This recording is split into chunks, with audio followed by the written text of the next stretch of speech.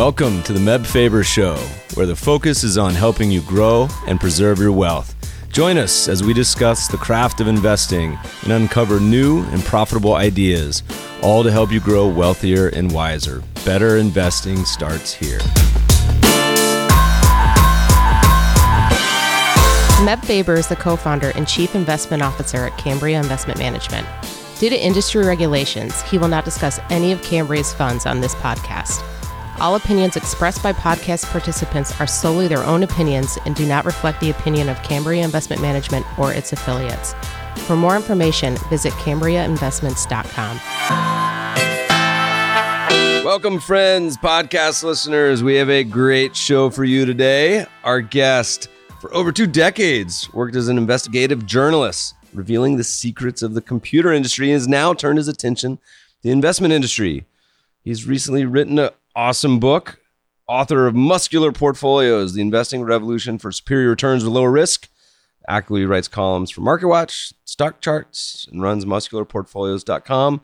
Mark Holbert, one of our favorite writers, said, "I know no book for a general investment audience that is more thoroughly researched and backed up by hard data." That's a great compliment from Mark. Welcome to the show, Brian Livingston. Nice to be here, Meb. Brian, we got you live in office. You live up somewhere in the Pacific Northwest? Seattle, I recall? Washington. I went to, is it Hood Canal? Is that a place? That's a lovely place in the northwestern part of Washington State. Yeah. So we came up to Seattle, did a few days in the restaurants and bars there, and went to the canal area. It's awesome. There's like a oyster place, Hama Oysters. We went crabbing on a boat. Crab pinched one of our friends, couldn't get it off. She screamed for hours, it seemed like. Beautiful weather. It's gorgeous. Lovely. I've been spending more of my time in New York City and Los Angeles, though, lately. Oh, man. Well, different sights to see here, I imagine. Different vistas, but great place. Well, good. Next time you come down, we'll get you out on a surfboard, take you out to the beach. This is going to be a lot of fun today. This is not your first book. Oh, no. No, I wrote 12 books. The first 11 were all about the secrets of Microsoft Windows. So we had Windows 3 secrets, Windows 3.1 secrets, Windows 95 secrets. It went on. And then I got tired of writing about Microsoft. So my 12th book is Muscular Portfolios, which is the secrets of investing for just ordinary people. So it's interesting because I wish you were in here yesterday because I feel like it's 2019. Computers rarely have problems anymore. I had the blue screen of death, Microsoft, for like 4 hours. I could have used you helping me out with some secrets, but every time I go out of town and the power goes out, it just totally fries my computer. Yes, well, Microsoft would tell you just reinstall everything and you'll be fine. Oh my God, nightmare. That's their answer to everything. Send me a floppy disk.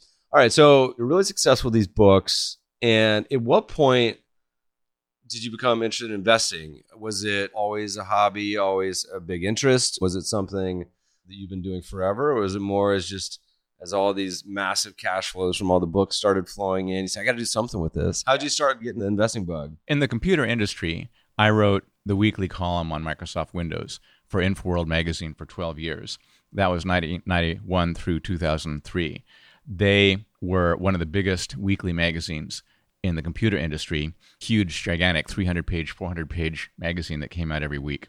They finally succumbed to the dot-com crash. So all the computer magazines started losing their advertisers in 2001, 2002, and they finally let everybody go in 2003. I sort of saw this coming, so I had started my own newsletter, the Windows Secrets newsletter, in February 2003. They let everyone go and started just running wire service copy in April 2003. The depths of the internet depression, probably. Oh, yes. Computer advertising just dried up, became less than half of what it had been before, and that was just devastating for a lot of magazines. But I wrote for PC World, which still exists. I wrote for CNET, which still exists. So some places were able to come through it. Fortunately, my email newsletter rose from 0 subscribers in 2003 to more than 400,000 subscribers in 2010. I sold that to an acquirer called iNet Interactive. Then I had the responsibility to invest all of that money. What I found was that the investing lore that I had heard about over the years was all false. There were all these theories like modern portfolio theory. There was the efficient markets theory. That's all untrue. It's all been unproven years ago. It's been debunked for decades. The winners of the Nobel Prize in economics in the 21st century have all debunked what the winners in the 20th century got their prizes for. So people like Harry Markowitz, who wrote that you just draw this curve and that shows the best portfolio to hold for all time, it's just absolutely not true. What's true is that we have to adapt to modern markets. What is unfortunate for the most of the average individuals who invest is that they can't stand losses in their life savings of more than 20%, 25% at the most. Well, that's no good because the S&P 500 loses more than 30% every 10 years on the average. People have forgotten, because we have one of the longest bull markets in history, how bad it gets. It's only 10 years ago that it looked like all of the major banks in the Western banking system were going to go belly up. They were insolvent. They had less money than they needed just to pay off all of their liabilities. That's no good. And of course, the Federal Reserve came in, the European Central Bank came in and flooded those banks with money and saved them. But we were very, very close to a total wipeout of the Western economic system. People had no cash in these banks. If that had gone down, you would have had another Great Depression. Well, at the point like that, the average investor isn't thinking, oh, I'll put more money into the stock market. The average investor is thinking, I'd better get my money out now and save my family's savings before we get totally wiped out. I think there's some really great instructive books that were written in the Great Depression. There was one written by a lawyer. Justin, you'll have to look up the name of it. I think it's called like Great Depression, a Diary. It kind of walks in real time through the Great Depression with investing insights and the mood of the day. And people forget, I mean, stocks lost well over 80% during the Great Depression, which is a lot more than 20%. But it's just a reminder that, as people say, quoted securities, Munger always says, if you can't handle this going down by half, you probably shouldn't be in stocks. But stocks alone, it's hard. And what you're talking about, the banks, it's timely because there's been big news out of over the pond, Deutsche Bank announcing they're going to lay off 20,000 people. There seemed to, a lot of the 2009 history is still rhyming even to this day, which is crazy. A lot of European banks just look like absolute walking zombies at this point. Okay, so instead of putting all your money into Microsoft stock, you said, okay, I need to understand this investing space. You took a look around and said, all right, this doesn't seem right, or this doesn't seem like something that makes a lot of sense to me.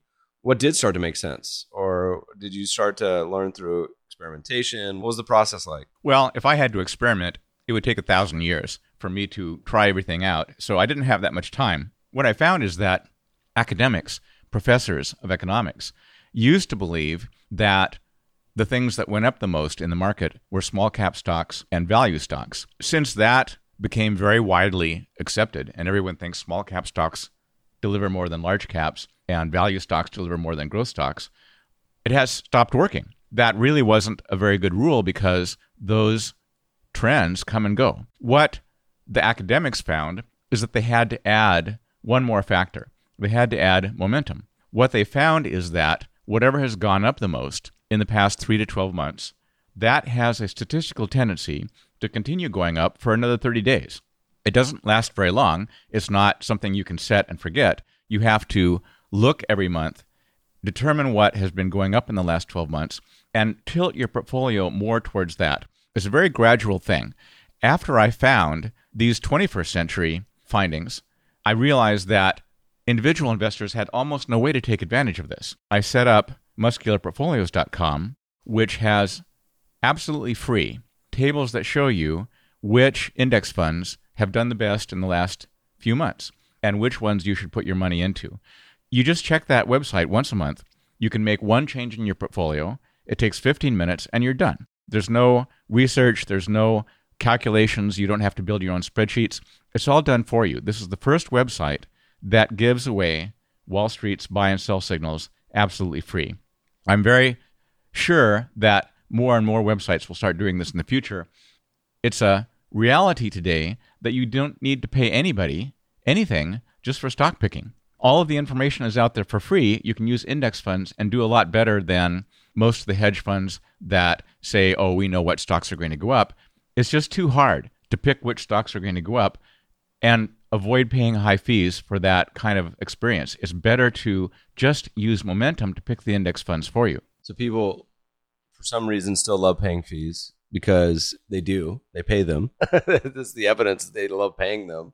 I struggle a lot with this. So I just wonder if people either just don't know better or it's just the effort of moving. But you touch on a point that I think is very accurate. We give some time to this in a recent talk where we say, look, we exist in a world of 2019. I was talking to some CFAs in Louisville and Grand Rapids and Cleveland. And I said, look, we exist today in 2019. There's some young people in the crowd.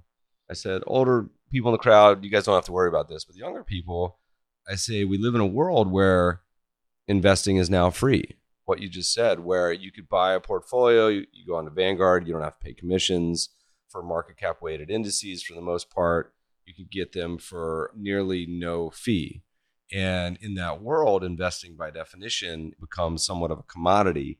And so putting together a lot of what people would call lazy portfolios or coffee can portfolios, buy and hold of those asset allocation portfolios, you don't have to pay anyone to do that. Now, what you're talking about is becoming interesting because you seem to believe that there is a better way. And your book, which I have here and I love because there's a lot of pictures, it's over 400 pages, but it's more of a coffee table book with a lot of great graphs and designs. What was sort of the evolution from most people have this asset allocation and get to this momentum sort of understanding? Was it part of it the challenge of living through some of these drawdowns? Did '08 stamp some memory in your head? What was kind of the evolutionary process? Well, I've lived through this for many, many years. I'm an old gray-haired guy now, but that can be good because you've actually seen what happens in a bear market. The emotional climate in a bear market is just terrible. It looks like the whole world is falling apart. It looks like the market will never go back up. As a matter of fact, just in the global financial crisis in 2008, 2009, the Iceland Stock Exchange lost 99% of its value. This is not something that you just read about in fairy tales. This actually happens. The Iceland Stock Exchange was very concentrated in 4 major banks, which were very heavily involved in mortgage financing. And of course, they got over their heads and they lost their shirts. Everyone had changed from being a fisherman to a derivatives currency trader. Well, basically, the whole economy was sucking in money from Europe for these cheap mortgage-based loans. I lived through the crash of 1987. I was assistant IT manager for the New York headquarters of UBS Securities from 1986 to 1988. When the crash of 1987 came, the brokers were the quietest that I had ever heard on the trading floor.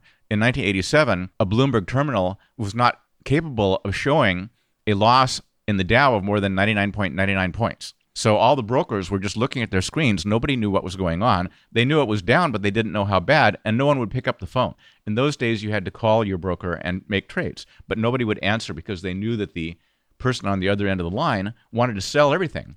And they weren't going to buy it because they didn't know how far the knife was going to drop. And of course, the Dow was down 22%. In one day, in the crash of 1987, what people forget is that that crash was not a single-day event. The market went down for 2.5 months, climaxing in that huge drop finally at the end. But you could see it coming. Not very many people knew what to do.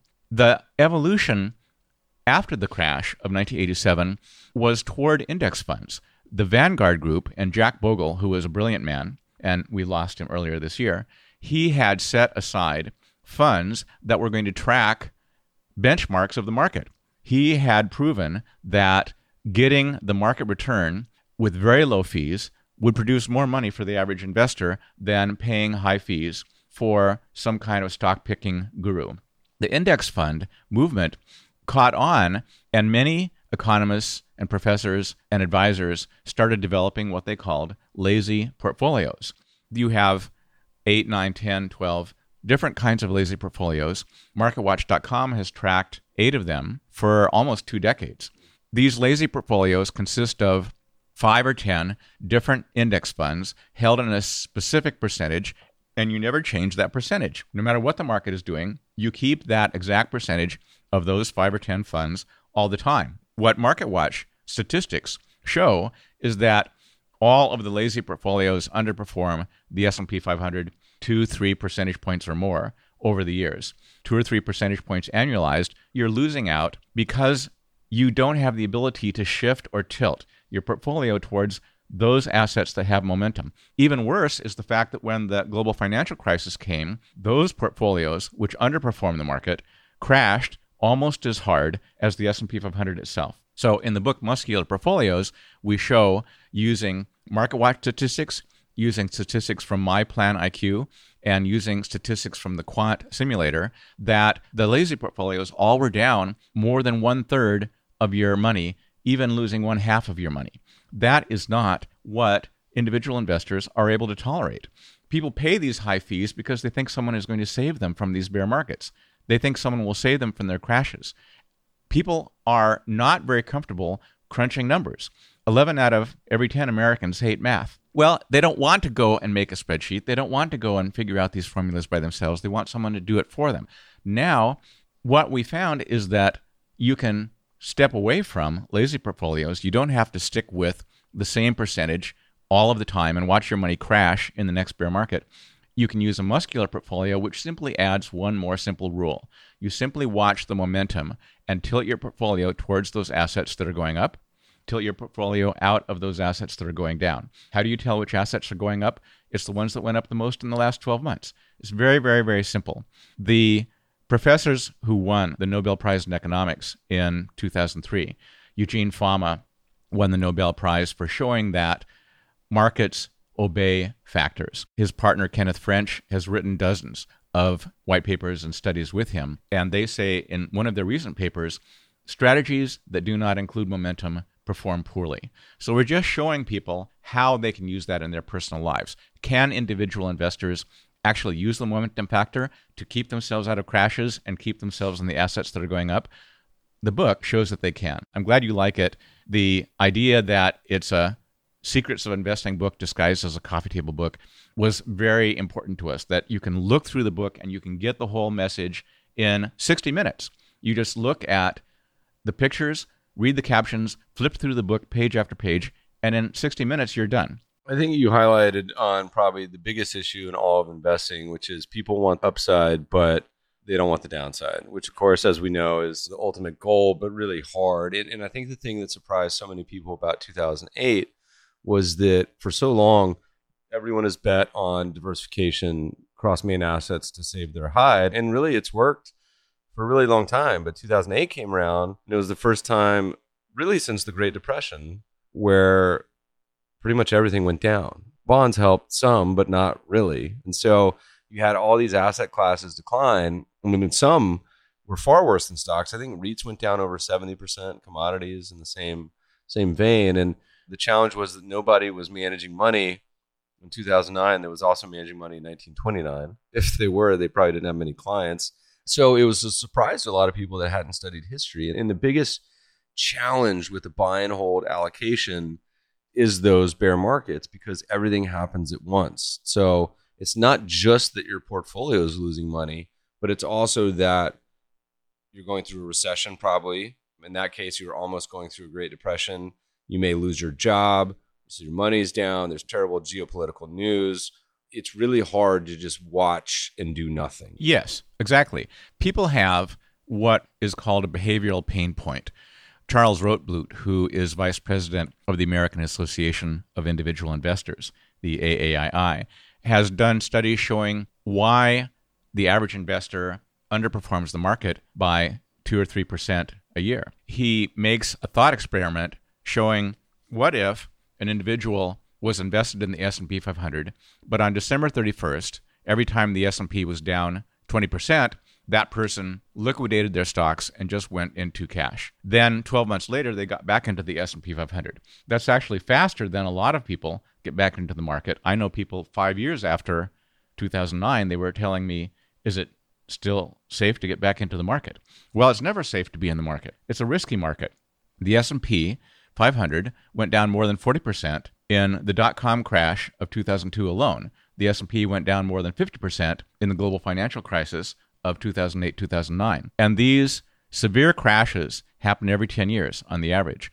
Well, if people are getting into the market and then they're getting out when it's a bear market, they're locking in their losses. They're permanently impairing their capital. That's what we have to protect people from. People have to learn you don't have to be in the market all of the time. You don't have to be in the S&P 500 all of the time, and you don't need market timing. Many, many studies have shown that it's extremely difficult to pick the top of the market, pick the bottom of the market. Market timing is sort of an illusion. Some people may do it very, very well, but how would you know who is going to do it very well in the coming bear market? What I prefer to see is asset rotation. You just tilt your portfolio more towards those assets that have been going up lately, and you tilt your portfolio out of those assets that have been going down. The people in Iceland wouldn't have had to lose all of their money in the stock market. The people in the United States and Canada wouldn't have had to lose more than half of their life savings in the market. It's just a matter of, yes, you have to pay attention. You have to look at a website once a month. You have to make one change, selling one ETF and buying a better one, about 9 times a year. It's not something that you even have to do every month. It's something that, with a very gradual rotation of your assets into the more stronger assets, you will be fine. So talk to me a little bit about the mechanics. How does something like this work? So, okay, someone, or they go to your site or they want to implement some of these ideas, what do you think is the best way to go about it? You have a universe of funds. What's the actual way to implement this? The lazy portfolios all lost more than a third of your money. We wanted to show people how to construct a portfolio that would never lose more than 20% or 25% of your money at the worst, even in the most severe bear market. And by the way, you mentioned a lot of people lost probably more than half. One solution is just be like the endowments and only report your net asset value once a year. That way you don't ever see the maximum drawdown. But I don't think people are going to open their account statements just once a year or be a private equity fund that smooths it. Okay, so let's hear about how do you go about putting this to work? Your crashes are always going to look smaller if you don't report your revenue more than once a year. It always looks worse if you have a monthly drawdown or you use daily closes to show how badly you really did. What we found, not by me making original research or doing original testing, but by finding what other people had done out there already that had years of real-world experience, is there are portfolios that will never lose more than 20% or at the worst 25%, even in the most severe crash. 2 of them are by people that you may have heard of. One is Bevan Faber. He developed a white paper that was published on the Social Sciences Research Network in February 2013. That became the most downloaded white paper in history from SSRN. I'm going to have to correct you, though. It was originally published in 2007, maybe 2006. It was originally came out in the Journal of Wealth Management, but we also tossed it up there. That would have been the updates. We update it maybe every 5 years or so with new history and what's going on in the world. Well, the 2013 white paper puts the 2006 white paper to shame. The 2013 white paper expanded the possible index funds you could invest in to 13. That means you now have coverage of commodities, you have coverage of precious metals, you have exposure to real estate investment trusts, you have exposure to different kinds of bonds, and international exposure. So that particular mixture of assets, because we started this research project calling it Goldilocks Investing, investment strategies that are not too risky, not too tame, just great gains. So using Goldilocks as our model, we want investing that's going to give us the returns we need, but is not going to subject us to crashes ever. We found that the 13 index funds that were laid out in the 2013 white paper should be called the Papa Bear portfolio. That's really the boss portfolio of them all. What does that look like now today? Probably U.S. stocks, real estate, maybe bonds? Well, it changes. The great thing is that it doesn't change every day. You can go for weeks with the same 3 ETFs, the same 3 index funds.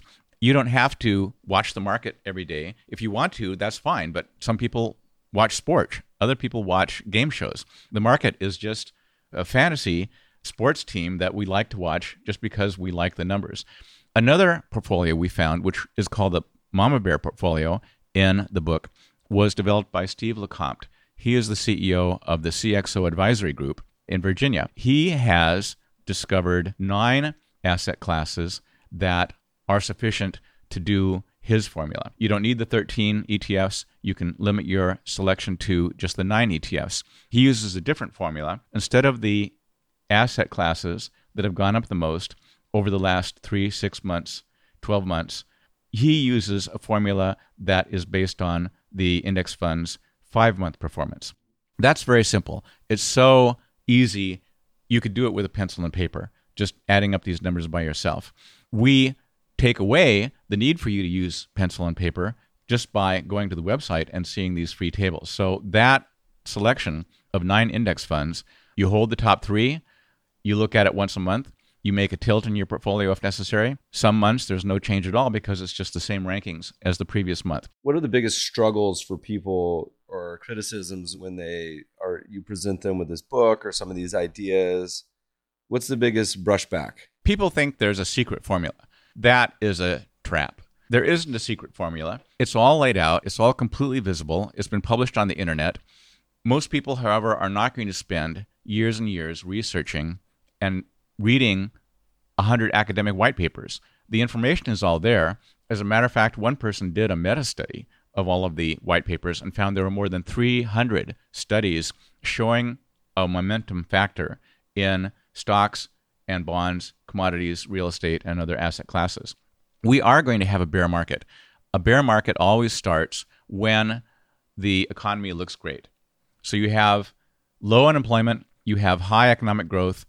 Well, it can't get any better. Once everybody has put their money in because they think everything is so great, that's when there isn't very much cash left on the sidelines to keep coming in.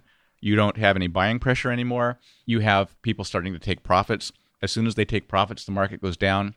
As soon as people see that, more people take their money out, and that makes the money go down further. Finally, you have a crash. We know that the market goes down more than 30% every 10 years on the average. That is coming because the good times can't keep getting better and better and better all of the time, as we know from the ratios that you publish for different countries. The U.S. has very high valuations compared with other countries in the developing world and the emerging markets. Those countries are going to have better prospects in the future than the U.S. market. As a matter of fact, many, many signs show that the expected return for the S&P 500 is 0 for the next 5 years, for the next 10 years. It's just so rich right now that it's not going to get any better. There's a point that people are going to say, I'm taking my money out, I'm getting out while the getting is good. A lot of people will wait until the very bottom, and then they'll sell. That will lock in their losses, and they will then avoid the big bounce that comes in the market in the first few months of the recovery after the bottom of the bear. It's really a deadly cycle. We really need to reach individual investors and stop them from putting all of their money in when the market looks exciting and taking all of their money out when the market looks scary. That is just a formula for poor performance. Yeah. The emotions that get wrapped up in investing is really what creeps in and causes a lot of the fractures and problems. We often tell people having an automated or systematic plan. I often say it doesn't even matter what the plan is, but as long as you have one, the worst thing you do is not have one. And then you get emotional and do all sorts of crazy stuff. And like you mentioned, I mean, I can't tell you how many people I've talked to that come to us and they say, I sold stocks in 2009 and have not reinvested since. You look around the world too, and I imagine having published this book and done the website, you get feedback probably from all over the world. It's a different perspective abroad than it is often in the U.S. because a lot of the countries, you mentioned, we're picking on Iceland, but there's others that have been down as much or worse. Greece, Cyprus, certainly, but even countries like Brazil and Russia, a lot of Europe. The reality of bear markets and struggles are much more recent than in the U.S., which seems like a far and distant memory. But Oh, yes. Well, the good news is that there are things that go up in a crash.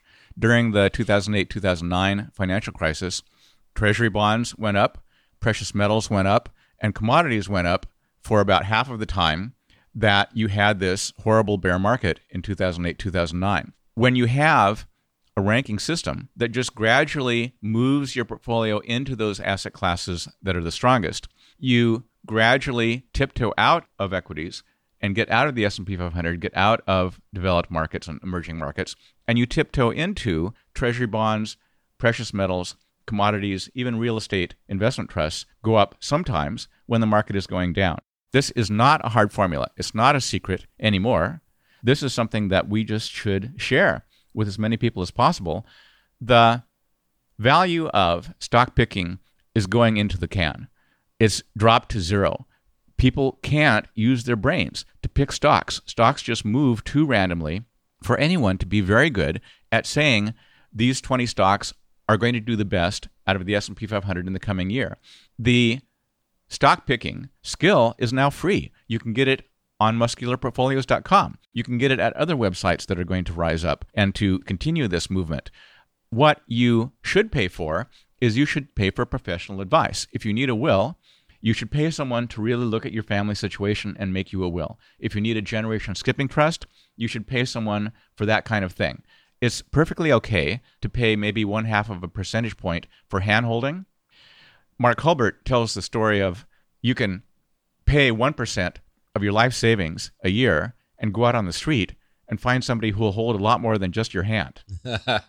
There's no reason to pay anybody 1%, 2%, 3% of your life savings. Save that money. If a doctor saves your life on the operating table, you don't give them 1%, 2%, 3% of your life savings. You pay them through Medicare, or you pay them through your insurance, or you pay them thousands of dollars, whatever it is that you think your life is worth, but they don't get 3% of your life savings for the rest of your life. There's absolutely no reason for that model to continue to exist. Rick Ferry talks a lot about this, and I think you'll probably see this transition happen eventually.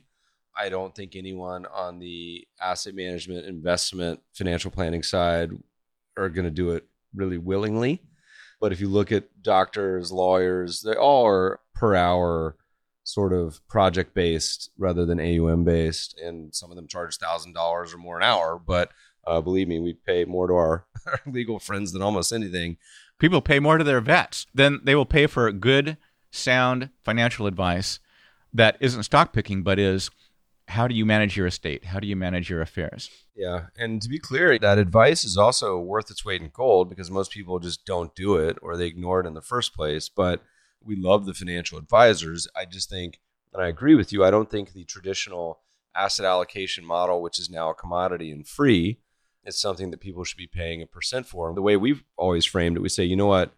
If you had to take a briefcase full of $10,000, $20,000, $50,000 every year, and take it to your financial advisor and pay them with $100 bills, probably wouldn't do it. But the fact that it gets skimmed off the top is a really intelligent way that the asset management industry designed it so that people never see it and forget about the people that charge 1%. There's plenty that charge 2-3% a year. Well, the people who are in hedge funds that are charging 2% of your assets plus 20% of the gains, that is a 6% haircut from your investments in the stock market. People don't understand these numbers. If you search on 3% fee, marketwatch.com, you may run into my column a few weeks ago showing that a 3% fee over a 30-year period will leave you with an account that's less than half of what you would have after 30 years if you did not pay that 3% fee. People can manage their own wealth.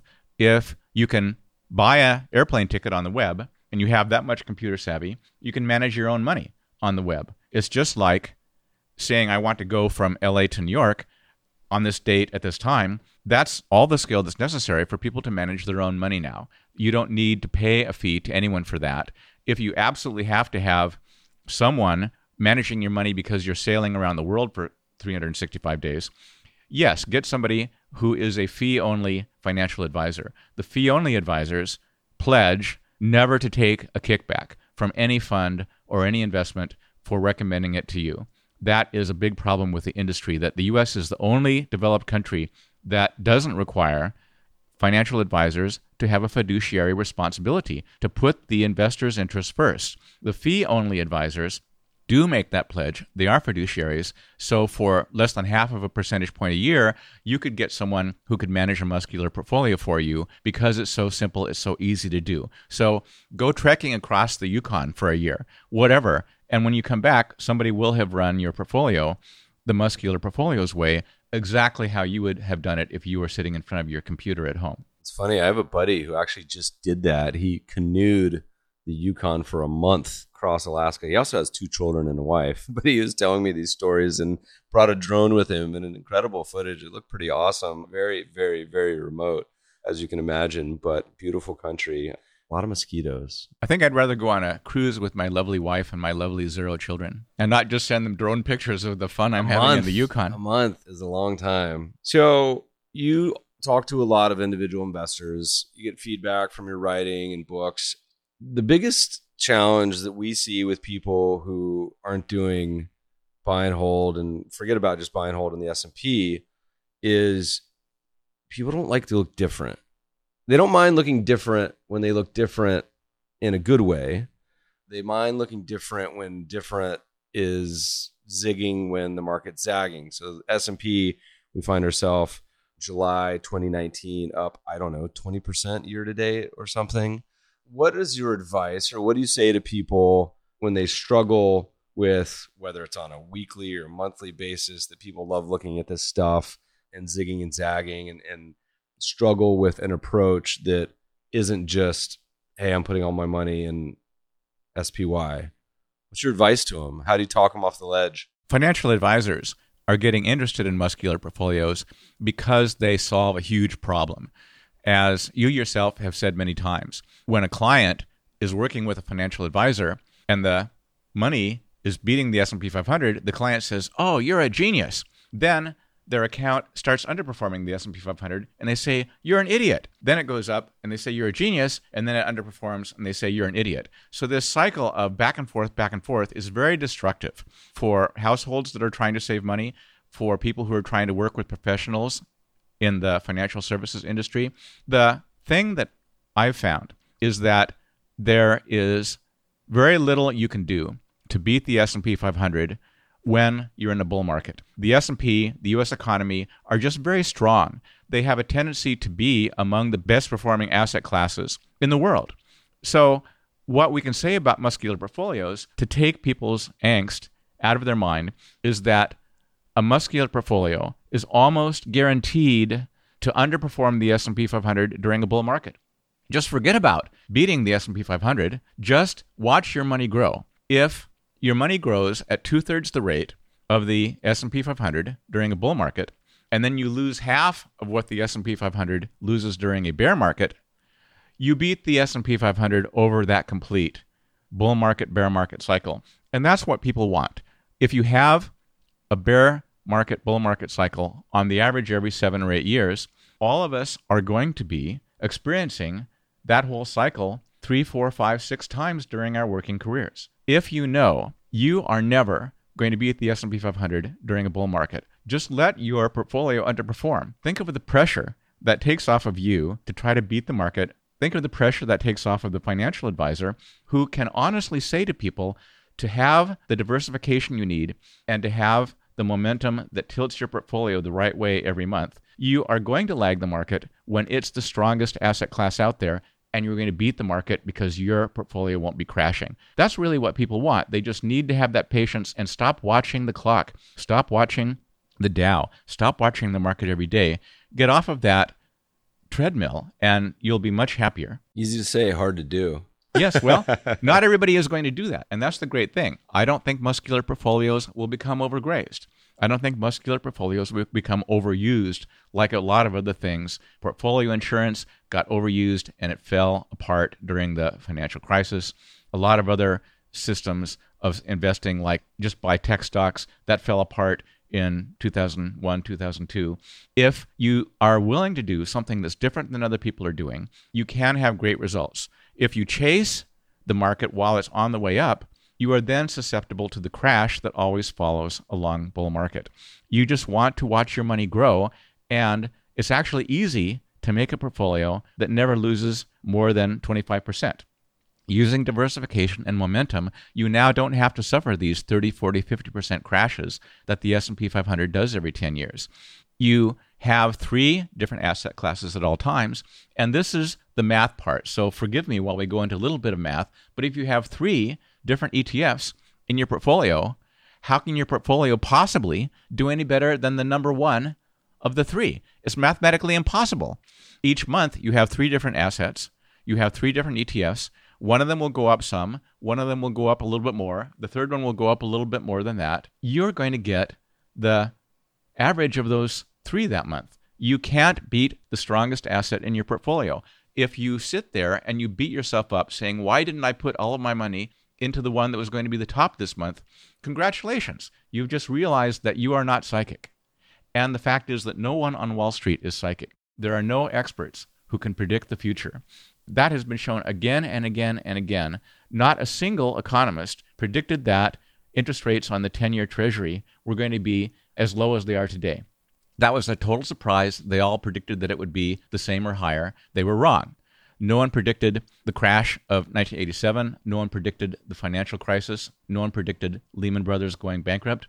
All of these things are so random that we just can't put ourselves at the mercy of people who claim they have a crystal ball. They don't. They can't see the future, and we have to protect ourselves. Future's uncertain. Well, it's a hard thing to guess. I had a good buddy that just got hypnotized. I've never been hypnotized. I was trying to think of something I could get hypnotized for. Maybe to use my phone less. I think my phone. Your phone is already hypnotizing you. Yeah, I know. I mean, it's getting me hypnotized not to use my phone. So it's like a reverse hypnotism.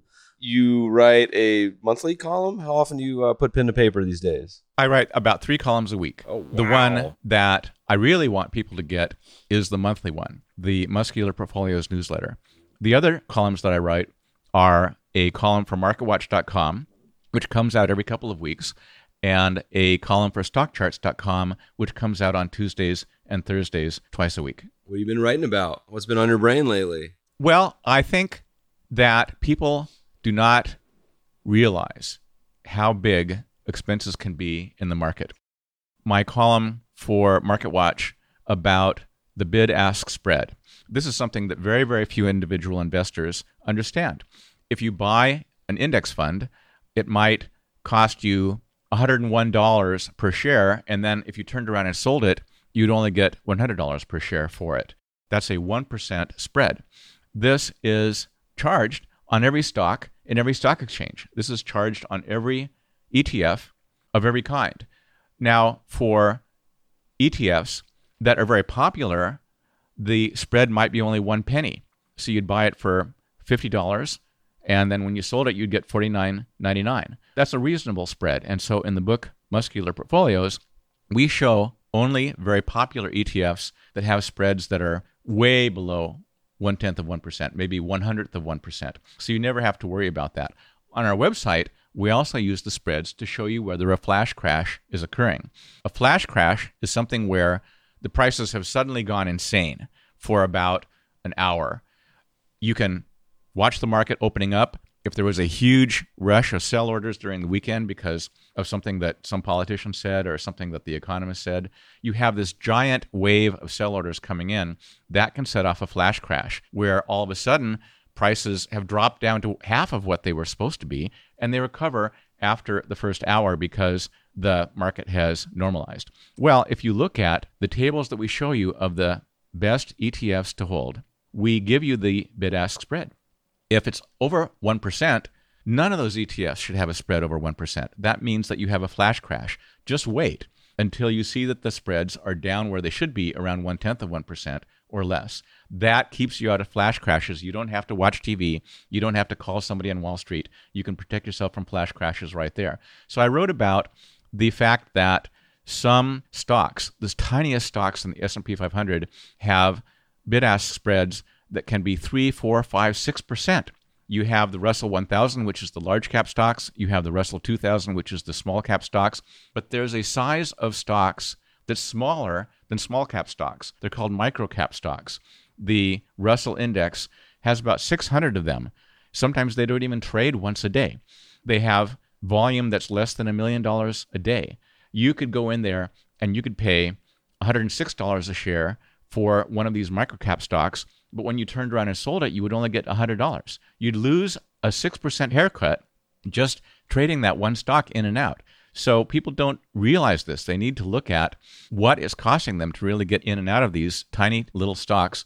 The more popular exchange-traded funds are really the way to go. They have very, very small spreads. You're not paying 6% to get in and out. You're paying 0.1 of 1% or less for these popular ETFs that we list in the book. So you got the combined effects of commissions and bid-ask spread, which are very real costs. And I think the simple advice to listeners, of course, also is to always use limit orders. If you are using market orders, it is really, you're leaving your future to chance. So even if the ETFs are liquid or not liquid, always use limit order. And the first 30 minutes of the day is probably also best avoided. You somewhat are leading to a third major cost that I think a lot of people ignore, which is a big benefit of the ETF structure too, which is also taxes. And most people, they think in terms of expense ratio, and that's the one thing they may notice, if they even notice at all.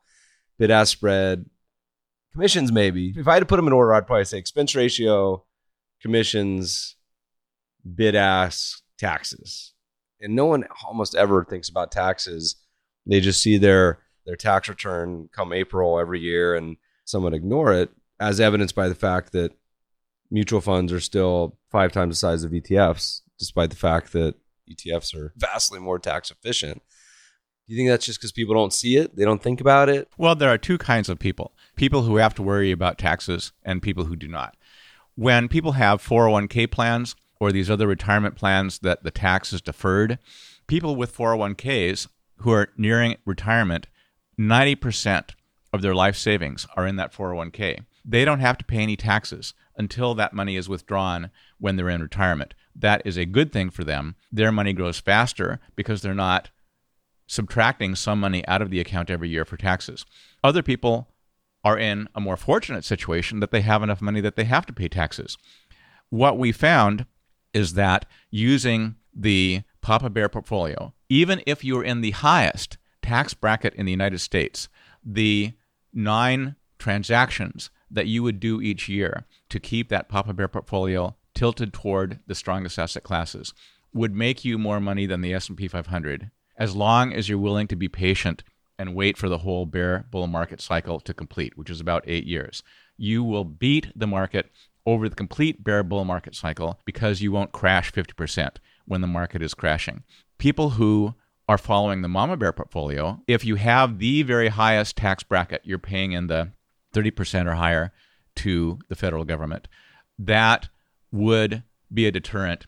You would have lower crashes, you would have less risk, but you would make about as much money as the S&P 500 after you've paid taxes. The good thing is that only about 0.5% of households in the United States are in the highest tax bracket. If you're in the lowest 2 tax brackets, if you're making about $75,000 a year or less, long-term capital gains are taxed at 0 in the United States. So people who are middle class, people who have the standard deduction or people who itemize their deductions on their taxes, they can hold exchange-traded funds for long periods of time.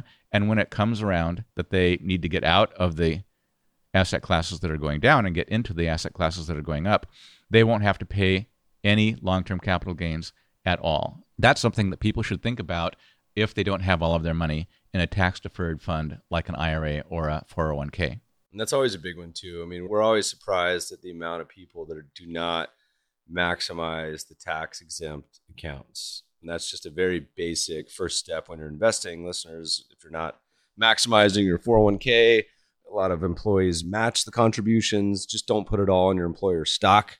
We see that time and time again. Yes, it's risky because if your stock goes bankrupt like Enron, you lose your salary and you also lose your account. And your job. And your job. And everything else. Although you have the flip side where your local examples, if you put all your money in Microsoft and Amazon, you did okay too. But not good advice, only in hindsight. Everyone can tell us what happened in the past. No one can tell us what's happening in the future. So we get a few more minutes. Is there anything that you've been writing about or you're thinking about as you look towards the horizon that's particularly interesting on your mind or that you think is something to chat about? One of the columns I wrote for MarketWatch a couple of months ago keeps coming back, and it really tickles me because if you search on Buffett's formula is working if you know where to look at marketwatch.com, I showed that Warren Buffett, who is really recognized by everyone as being one of the greatest investors of our time, a really smart, really wise person who does pick companies that are going to grow and going to go up. Warren Buffett underperforms the bull market, and he's underperformed the last 2 bull markets by quite a substantial amount.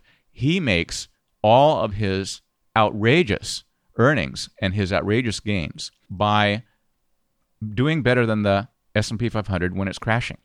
If Warren Buffett can't beat the bull market from 2002 to 2007, and Warren Buffett can't beat the bull market from 2009 to 2019, why do you think that you have to? You don't. The individual investors need to be liberated from this pressure that we see on TV, we see in the papers, beat the market, beat the market. It's just a trap. It's just a game to get your money. Forget about the S&P 500. You'll never beat the S&P 500 in a bull market because if Warren Buffett doesn't do it, you can't do it. Just make sure that your portfolio is cushioned against these crashes. That's what people want. People want their money to go up, and they know the market goes down. When the market goes down, they don't want to go down all the way with it, and they don't have to. Now there's free, easy, simple methods to keep your money from crashing and be like Warren Buffett, underperforming the S&P on the way up and outperforming the S&P on the way down, and overall, you will beat the market over that complete cycle. Our listeners are probably tired of us drilling this in, but the example you give is so accurate where he's underperformed something like 8 of the last 10 years too, where how many people, if they bought a mutual fund or an ETF or hired a manager that underperformed 2 out of 3 years, 3 out of 4, would continue with that manager? No one would. And even on the professional level, I say this to institutions all the time, over and over again, they evaluate their managers on 2 to 3 years. Oh, sure. People have a very strong bias toward what a strategy has done in the last 1, 2, 3 years. That is proven to be a trap. It's a complete waste of time and money because the institutions that fire their outside managers after 1, 2, or 3 years of underperformance, the fired managers outperform the managers that the institutions brought in the next 3 years. It's just what we call reversion to the average. You will have a period of underperformance, and then you have a period of outperformance. That produces your average return. People who can't wait for a complete bear bull market cycle are going to make this mistake over and over again. What we learn from history is that people learn nothing from history. We should wise up. Let's just use the modern information that was developed by the Nobel Prize winners in the 21st century. Forget about all of that junk we learned back in the 50s, 60s, 70s, 80s. I think the stat was that Buffett in the late 90s underperformed NASDAQ in 1 year by like 150 percentage points or something. But it's funny, the institutions that we always chat with, we had a fairly famous investor call in once who was talking about our funds. And he said, "Matt, what's your best fund?" I said, "Oh, geez." I said, "Like, what do you mean? What time frame? What?" He's like, no, I'm not some noob. Like, I'd risk adjusted. Like, what's your best fund over the... And I said, I assume you're asking me that because you want to avoid it and you want to invest in the one that's had the worst performance the last 3 to 5 years. He said, "Why would I want to do that?" I said, "Oh my goodness. I don't even know how to deal with this conversation." But people love chasing performance, and over and over and over and over again, it'll be interesting to see if and when this cycle ever ends of S&P dominance. It's a decade going on now. Although most people don't know, but foreign stocks have, I think, been outperforming or in line since 2015. There's been some fits and starts. The majority of the S&P outperformance really came up to 2015, although it's having a monster year this year. Anyway, it'll be interesting to see how people react and behave if and when the tides change. Chasing performance is a serious problem that individual investors have to resist. Chasing performance means looking at what strategy did the best over the last 12 months and then deciding to put all of your money into that strategy for the next 12 months. Mark Hulbert founded the Hulbert Financial Digest. He ran it for 33 years. He showed that if you picked the newsletter that did the best in the last 12 months and you followed it for the next 12 months, you actually lost something like 20% a year because the performances that were really, really great in the past 12 months were going to revert to the average. And they were going to actually have losses because now their strategy is kind of returning back to normal. What we found from the winners of the Nobel Prize in the 21st century is that your momentum effect only lasts for 30 days. You can't just set your portfolio on automatic and say, this worked 12 months ago, now I'll do it for the next 12 months. You really need to check once a month. That's another reason why everyone won't do muscular portfolios and they won't become overused. They require discipline. You have to look on the 1st of the month or the 15th or whatever you decide is the best time for you. When you get paid, you want to add to your 401k, whatever it is. You have to pay a little bit of attention, but you don't have to watch the market every day. There's this sweet spot right in the middle. Doing something once a year is a formula for losing a lot of money. Doing something once a month is a formula for watching your money gradually grow. I think it's hard for people that so many people want to cheer for something, and so many people are, as we know with the behavioral literature, when they buy something, whether it's a coffee cup or a car or whatever it is, they become emotionally wedded to it and value it more than before they owned it.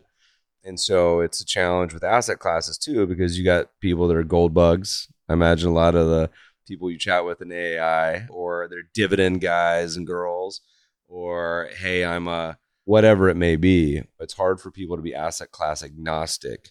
And that's something that I think is really important, because if you look at the history of asset classes, every asset is great sometimes and horrible other times. Sure. A doctor said one time that it takes 50 years to get a bad idea out of medicine and 100 years to get a good idea in. The things that we all heard about in the 1980s and 1990s just weren't principles that were going to last. It's not small cap stocks that always outperform, and it's not always value stocks that outperform. Growth stocks have beaten value stocks for the entire century, from 2000 to the present day.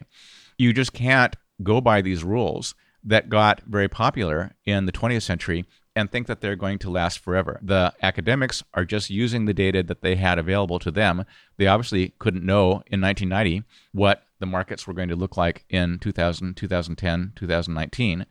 Now we can see that by upgrading your portfolio, by making gradual tilts, you can protect yourself from crashes and do very, very well. A sailor of a sailboat who didn't know how to tack the portfolio would do very poorly.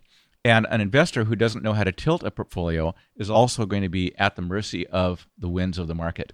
So it's just a simple skill. We would never go out in a sailboat without understanding how to guide it even against the wind. The wind is never going to blow the right way that we want to go. And investors need to know how to use gradual asset rotation. They can stay out of stocks that are crashing, and they can stay in asset classes that are going up, whether that's bonds, whether that's precious metals, whether that's commodities, whether that's real estate investment trusts. There are other places to put your money, but you have to pay attention once a month. That's the cost.